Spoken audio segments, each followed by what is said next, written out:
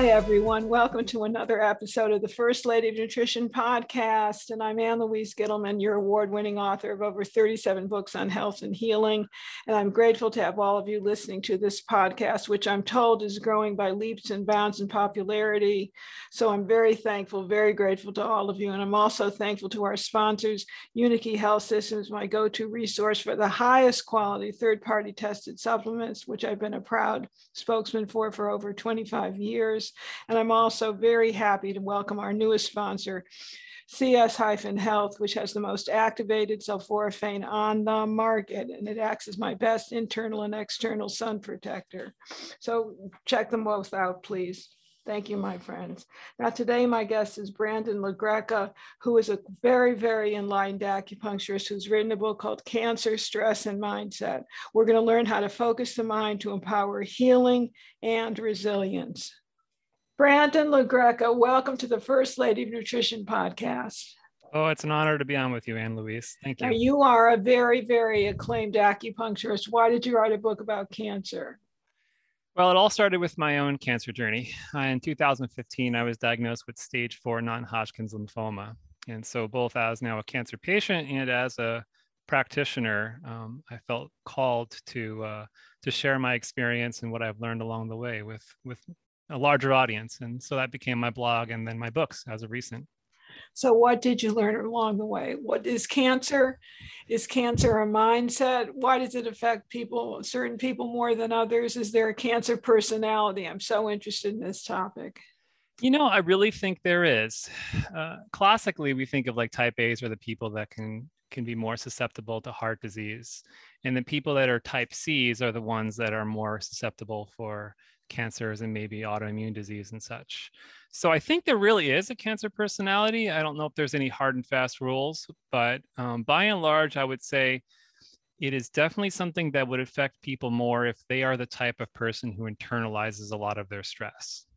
Stresses and traumas in early life, I think, can predispose us to cancer. Now, I think it's much broader than that. And I think if there's a second aspect to cancer that I try to get across into my writing and teaching is this environmental medicine piece, which I know you've been, oh my goodness, writing about and researching for years. Eons, it seems. Yeah. It's so true. You know, I'm so interested, Brandon, in this topic because my husband is a 4-stage melanoma survivor. And you talk about internalizing stress, you just hit a real good button there because that was so true. Lost his mother at the age of 2, lost his father at the age of 17, almost lost his own life as well. Wow. So there's an awful lot of trauma. Can you speak to the trauma that's most prevalent in cancer victims? You know, I think it varies, but I would say if I had to summarize it as, you know, what do maybe they all have in common, I would say they all share the element of having the effect on the individual that they are not safe on the planet, that they need to protect themselves or guard themselves. And you think that could describe a whole lot of different traumas and stresses that we encounter. But I think that in essence, it all definitely comes down to how are we guarding ourselves against that stress? In fact, one of the questions that I typically ask cancer patients that come to my clinic is I often start, has there been any time in your life where you feel like you didn't wish to be here? And I'm not saying that to suggest that the person in front of me is necessarily a suicide case, but, you know, has there ever been a time where they just completely checked out, where it was just so much for them that it became overwhelming? And at that point, I feel like that is one aspect that can create the seed of cancer within us. How very phenomenally interesting. You know, I read the foreword to your wonderful book by Nasha Winters. And by the way, the name of Brandon's book is Cancer, Stress, and Mindset, which you all should be getting. It's focusing the mind to empower healing and resilience. And she said something very provocative at the end of her foreword, and that is, what is cancer trying to heal in you? So what do you find it's trying to heal in most of your patients? You know, there again, I think if I had to summarize it with any one aspect, it is how you are living out of balance with nature and natural law. And I'm gonna split that into two kind of subtopics. The way that I think about disease in general as a Chinese medicine practitioner, but then very specifically about cancer, is there's these really two elements to it. There's the environmental piece, and then there's the internal experience of the individual. And this is this is straight up traditional Chinese medicine. We say there's really only two main causes of disease. There's these external pathogenic factors that influence us. And in terms of cancer, we consider those carcinogens. But then there's our internal experience, things like we say an imbalance within the emotions, stress, trauma, grief, anger, you name it. And that those specific emotions might predispose us to specific types of cancer. And where those two things meet, the external and the internal, that's really the art of medicine. And so looking at that, I feel like, okay, if we have this broader umbrella perspective of what healing is in the face of cancer, then we can take like what Dr. Winter said, what are we trying to, what is cancer trying to teach us? Well, quite simply, how are you living out of balance with nature and natural principles? What are you doing in terms of how are you maybe handling stress in your life? A lot of people tend to do very destructive habits in the face of stress. They tend to in themselves ingest carcinogens like smoking cigarettes or drinking alcohol because they're self-medicating for stress. So that's a very direct one-to-one correlation between the stresses that they're encountering and then the kind of destructive habits that they might have. So that's, an eye-opening. How am I, maybe I'm only sleeping 3-4 hours a night and burning the candle at both ends. Well, you can't do that for very long without something breaking. So it's just this wake-up call to, again, how am I not living according to natural principles, and then how I can heal those things in my life. So you being a longtime acupuncturist, are there certain meridians that need help? Do you find that there's a certain pattern of health with your cancer sufferers? Yeah, so the one I think comes up pretty much categorically, across the board is the liver meridian, and for a few different reasons. I'll give you the Western and the Eastern perspective. The Western's pretty straightforward. I mean, even according to naturopathic medicine, we think that the liver is so important in terms of detoxifying all the things that we are encountering. All the different toxicities that we are that our bodies are having to deal with, and so the liver, from that perspective, is key. And so we can do lots of different therapies, both acupuncture, herbal, to support liver function. But then in Chinese medicine and the classics, we say a very interesting thing. We say the liver is responsible for the smooth flow of emotions. And it is the primary organ that helps with stress and how we actually mitigate stress. So although we have different emotions associated with the different organs, according to 5-element theory, it's really the liver's job to take whatever emotion is conjured up with us, any negativity, and to help it move it through the body. So the liver is kind of the mover and the shaker. So from both of those angles, I feel like, any cancer patient would probably do well to check in with their liver meridian in terms of what we can do in Chinese medicine. And what about the kidneys? Before we began the podcast, I told you that I just wrote a book, and unfortunately, it's taken quite a lot of energy, focused time, and my chi out of me. And my kidneys need help. So tell us about the kidneys. Tell us about the lungs, and while you're at it, throw in the gallbladder and thyroid. So let me start with the kidneys. The kidneys are really important because they're kind of like our savings account of energy. If we think about the lungs and the air that we breathe, and then our spleen and stomach, that in Chinese medicine are two main digestive organs, these are the organs that are going to bring new energy into our body through the foods that we eat, the liquids that we drink, and the air that we breathe. And that's kind of like our checking account. We make deductions, and we make additions to our checking account by living a good, healthy lifestyle, eating good foods, breathing clean air. But our kidneys, we think of them as being like our savings account, and we're only born with so much energy, and that's kind of like our quintessential nature, and that's kind of like our time clock as well. Once our savings is spent, then basically that's considered the end of our life. So there's these wisdom and longevity practices in Chinese medicine that talk about tonifying the kidney. And what's interesting in terms of that from a cancer perspective is the emotion that's associated with the kidney is fear. And that is by far the dominant emotion that tends to go with cancer. And you think about all the different fears that come up around cancer. Okay, first of all, it's our mortality, right? The fear of death itself. And then in terms of what we are offered in conventional oncology, there's the fear of the treatment itself. And let's say you get through that horrific treatment you're in remission, then there's also the fear of relapse. And then there's this fourth fear that just kind of lingers within society in general as a thought form, which is just fear of cancer itself, even amongst healthy people. So cancer to me seems like it's a very fear-driven, fear-dominant disease pattern that comes up for us to kind of figure out. And so that's definitely another thing that I addressed right away with all my cancer patients, just to see where they're at in that perspective. What are the lungs? What is the emotion for the lungs? So the emotion for the lungs is grief.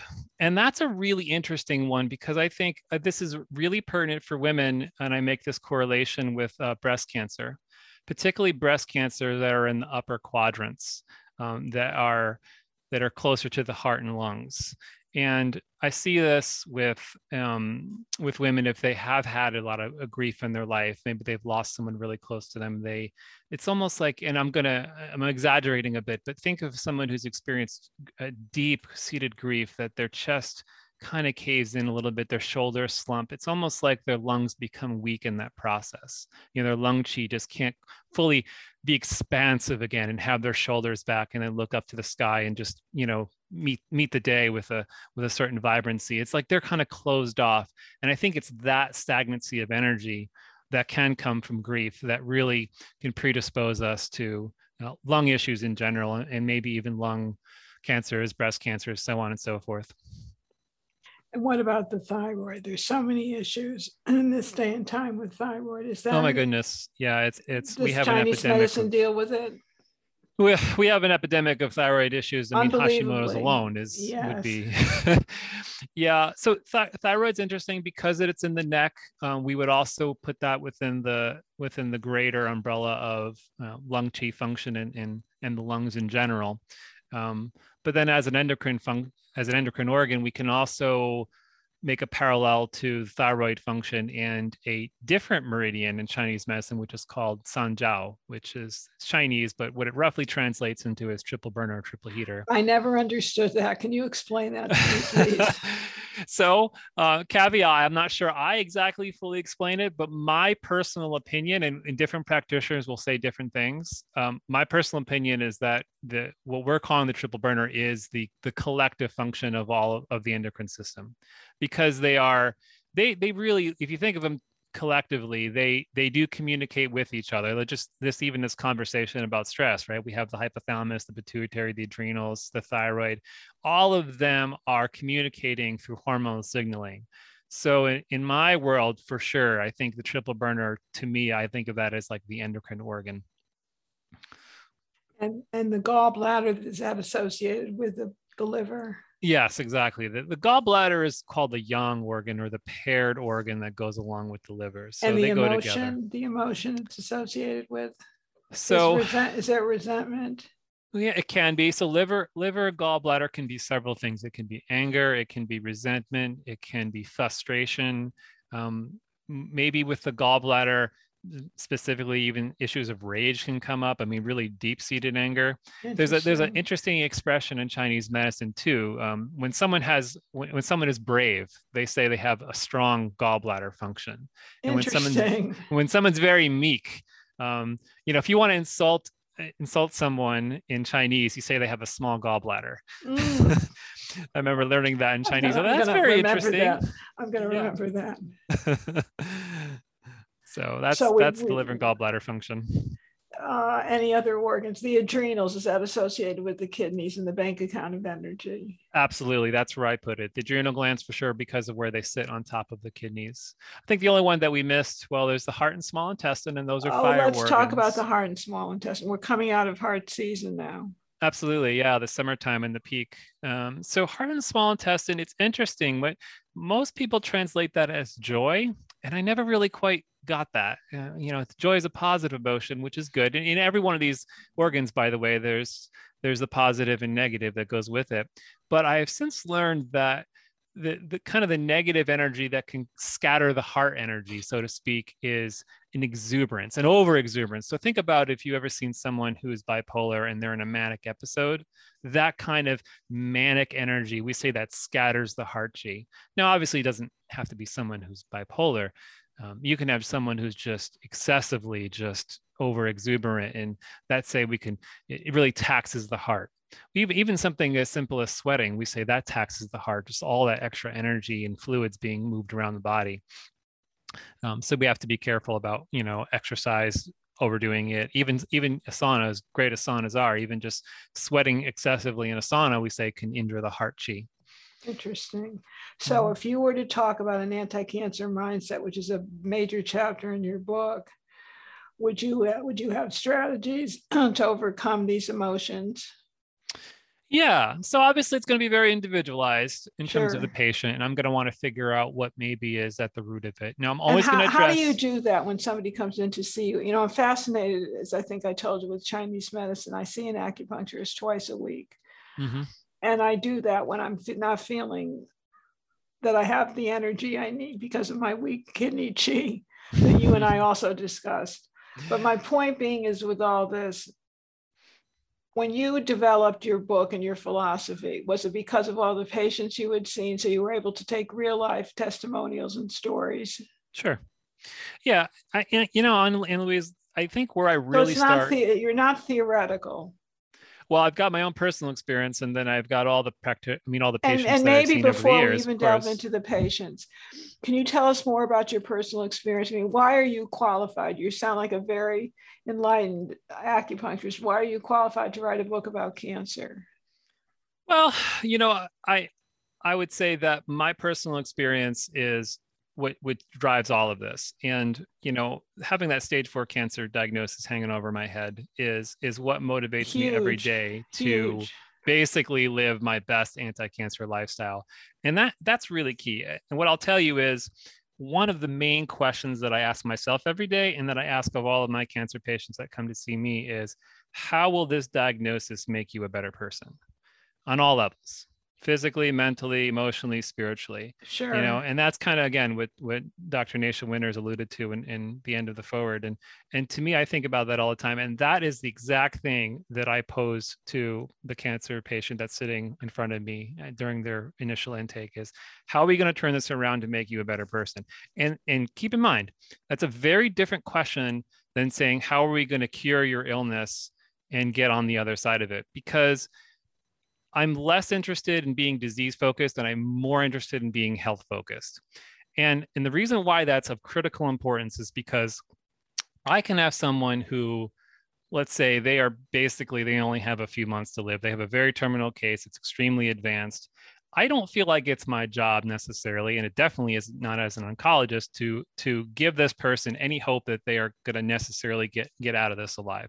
But let's be frank, no one gets out of this life alive. So we have to be very specific about what I believe in my philosophy, why we're here, and what this is all about. And to me is, we're going to take whatever situation we're given, we're going to take these circumstances, and we're going to motivate those to be better people. Now, you can do that at any stage of any disease process. You can be literally on your deathbed, and you can make a choice in that moment to be a more forgiving person, to be a more loving, to open your heart to the people that are around you, and even in your own excarnation in the death process. And so that is what I'm really trying to hone in on when I have that cancer patient before me. And then from that, that's where I'm going to frame the anti-cancer mindset. But everything has to come back with their why. Why are you doing this? What's this going to, what is your future vision going forward that you're going to be a better person on the other side of that? So are there any patterns you've seen in your cancer victims? I mean, to say, is there childhood trauma? Is there abuse? Is there an accident? Is there a disease? What is the commonality there? Yeah, and this is actually going to be the subject of my next book, or I'm going to delve quite a bit more into trauma itself. And I think about trauma as really being the true seed of cancer, and stress as being the thing that really promotes cancer. And so I'll give you an example. Here's one story that I heard from a cancer patient. She was describing kind of when her cervical cancer began, and it was, I would say, I forget exactly, but maybe 6 months to a year after her son tragically died in a car accident. Oh my And goodness. I'm willing to bet, and I did address this with her and just kind of the grief of that, but I'm willing to bet that a part of her died that day with her son, and that she never really fully recovered from that. And think about the metaphor of this, the cervix, the area literally where her son was brought into this world. and all that grief that was probably wrapped into that and that she never really recovered from. So I think about that a lot. I think about, I've had patients obviously that have had lung cancers and really progressed lung cancers. Now, obviously that could be smokers, and that's the external piece. But there again, I think about all the grief that gets wrapped up into that and all the trauma. So I would say that trauma I think about as the seed that gets planted in the soil. The terrain of the body, whether the person is healthy or not, is going to be the next factor. And then something like chronic stress is something that's going to be feeding that seed and allowing it to grow. So do you have special stress proofing strategies for cancer victims? And it's not just for those people that have cancer, it's for people that have any kind of disease.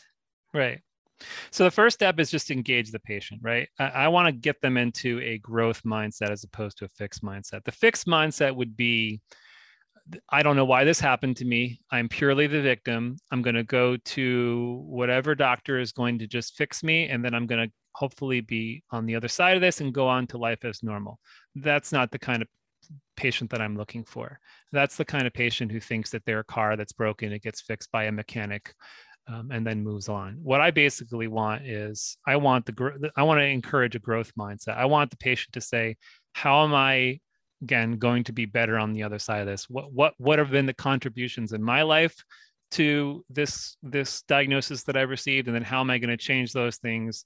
I'm going to harmonize myself with natural principles, and then again, come out on the other side of this a better, stronger, more empowered person. Now, once I've established that, what strategy I use is going to depend on the patient. And I basically break it down into 3 different categories. There's active strategies, and those are things that I'm going to try to educate my patient to do for themselves on a daily basis, maybe creating a routine of meditation or breath work, things that actively help them to de-stress, to get more in touch with their own spiritual essence, maybe even journaling to kind of try to catharsis, different stressful events that have happened in their life. And then there's passive strategies. These are things that are you don't necessarily doing yourself, but maybe they're being done to you. So for instance, maybe getting acupuncture, or maybe taking herbal remedies, getting massage. So these things can help to heal the body, to mitigate stress. And then the last category is what I call stress proofing. And that basically just means putting yourself in little stressful situations in order to build up your stress resilience. And that can be things like going into a sauna, which is an uncomfortable situation if it's, cranked up pretty high, and sweating, but then allowing yourself to be calm and to, breathe through that stressful situation. Another great example of that, which I've experimented with personally on and off, is just cold showers, doing cold hypothermic practices, and, Wow. and there's a lot of benefits to that too. But when you're in that cold water, let me tell you, if you're in the shower and you just crank it over to cold, your mind is nowhere else. I mean, that is basically forced meditation. The only thing you're thinking about is being in that cold water. But here's where the advantages lie. If you can be in that cold shower stream and then start to slow your breathing, check that stress response that's happening, that's where all the changes happen, where all the magic of being able to mitigate the stress response. And those are stress proofing strategies that can be used. And what do you do about a stress proofing diet? Well, that's a much bigger topic in terms of, what's in an anti-cancer diet. But in terms of removing, I don't think there is one anti-cancer diet. Absolutely. You were completely right about that. I feel the same way. Everybody should go raw foods or be a vegan, because people die on some of those types of routines. Some people need to eat meat and potatoes every day. Absolutely. So it's very dependent on the type of cancer. I agree with that. And one of the people that I've always, and I got the chance to meet him several years ago before he died, was Nick Gonzalez, the medical doctor who he had kind of a different. My good friend. Yeah, he's lovely. I heard him lecture, and I got to have dinner with him afterwards. And this is actually before my cancer diagnosis, and he was a brilliant man. And what a loss. But the thing I always took away from his work is that obviously you're going to individualize diet based upon constitution, that's straight up natural and the autonomic medicine. Nervous system, sympathetic, parasympathetic balance. I love his work. Love it. But specific to your question, you mean how do we stress proof our diet? Well, I'm just curious. People follow me because of my diet books and so forth. So I'm just curious to know what you suggest as a general rule of thumb. Well, okay, you and me are probably going to both agree about what a healthy diet looks like. We're going to take out processed foods, we're going to take out all the junk and such. And then from there, what a person chooses, one of the ways I think about it with my patients is, you want to try to find the things that are your kryptonite, basically. What are the things that really weaken you? And that's to answer your question. How do we kind of stress proof our diet? Well, you're going to eliminate things that might be bothering you. And that's again going to be very individualized. Now, there's some hard and fast rules there. Like, for instance, I think conventional wheat is off the table for every single person. There's no reason why anyone should be eating conventional wheat. It's just toxic. Now, you may do fine with organic sourdough bread, but that's very different than just saying, the conventional wheat that's on most supermarket shelves. I could say that about hydrogenated vegetable oils and so on and so forth. So there's things that are just toxic. And then there's the gray area, the things that may or may not be an issue for the person. So that can include things like nightshades, which some people can find they're sensitive and create inflammation. It could be certain grains if they're sensitive to the lectins within them.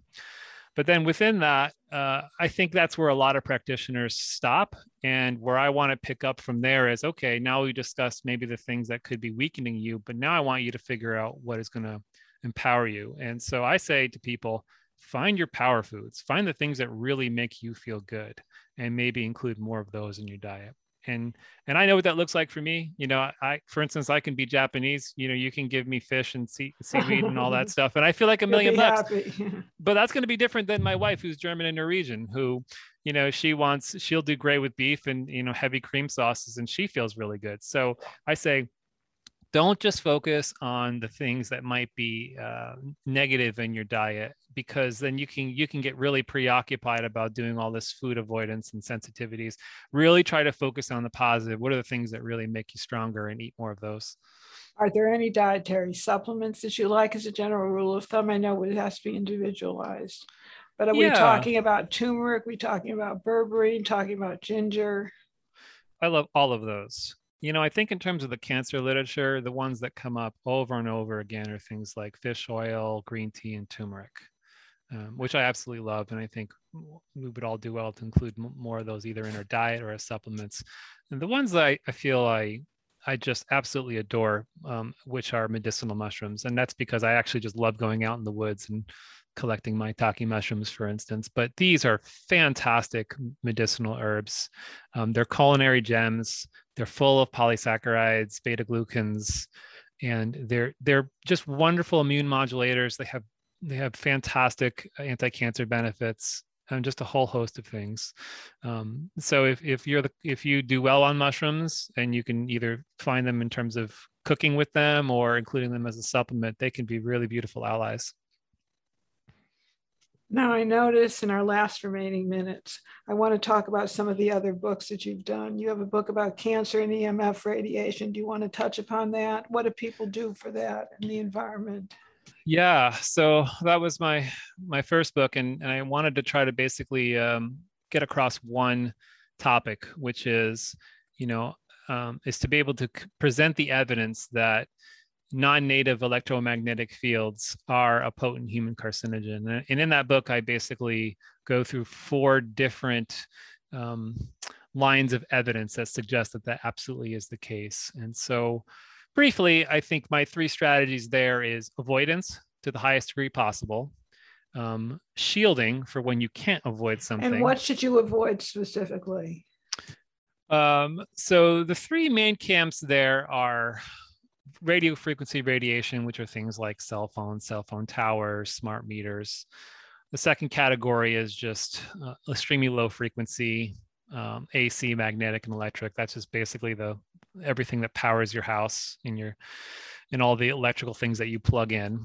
And then the last is dirty electricity, or otherwise known as voltage transients. Those are the 3 kinds of EMF that we're commonly being exposed to that we either need to avoid, shield, or mitigate in one form or another.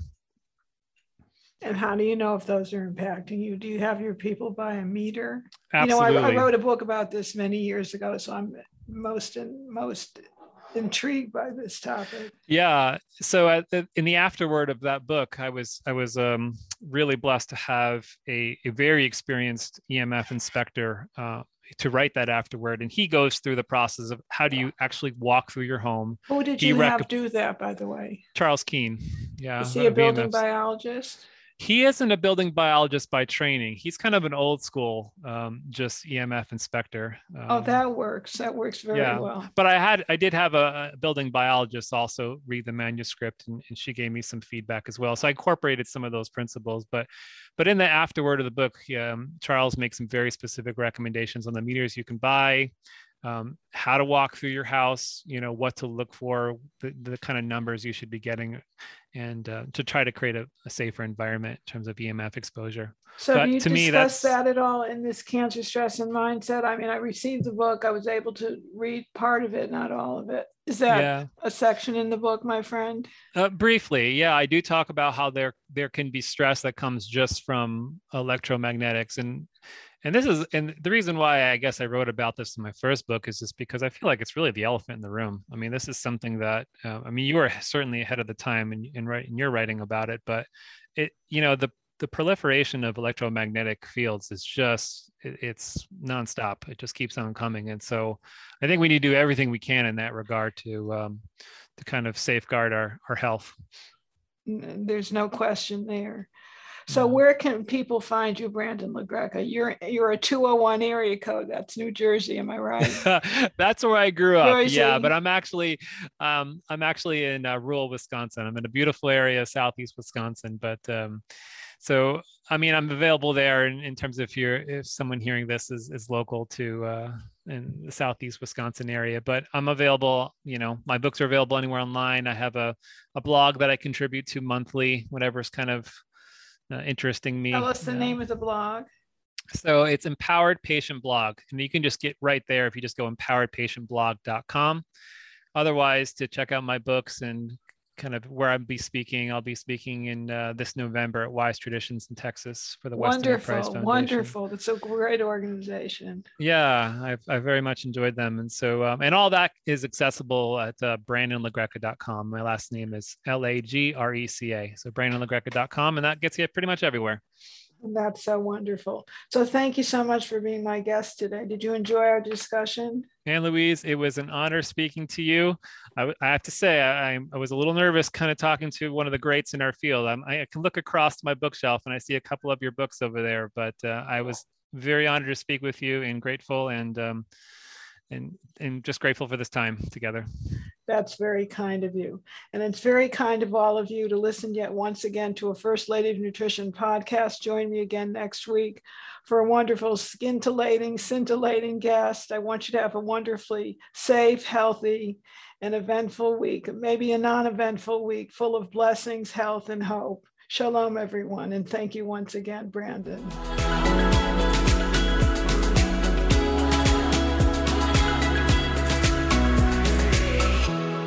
And please don't forget to subscribe and like First Lady of Nutrition podcast. Thank you so very much.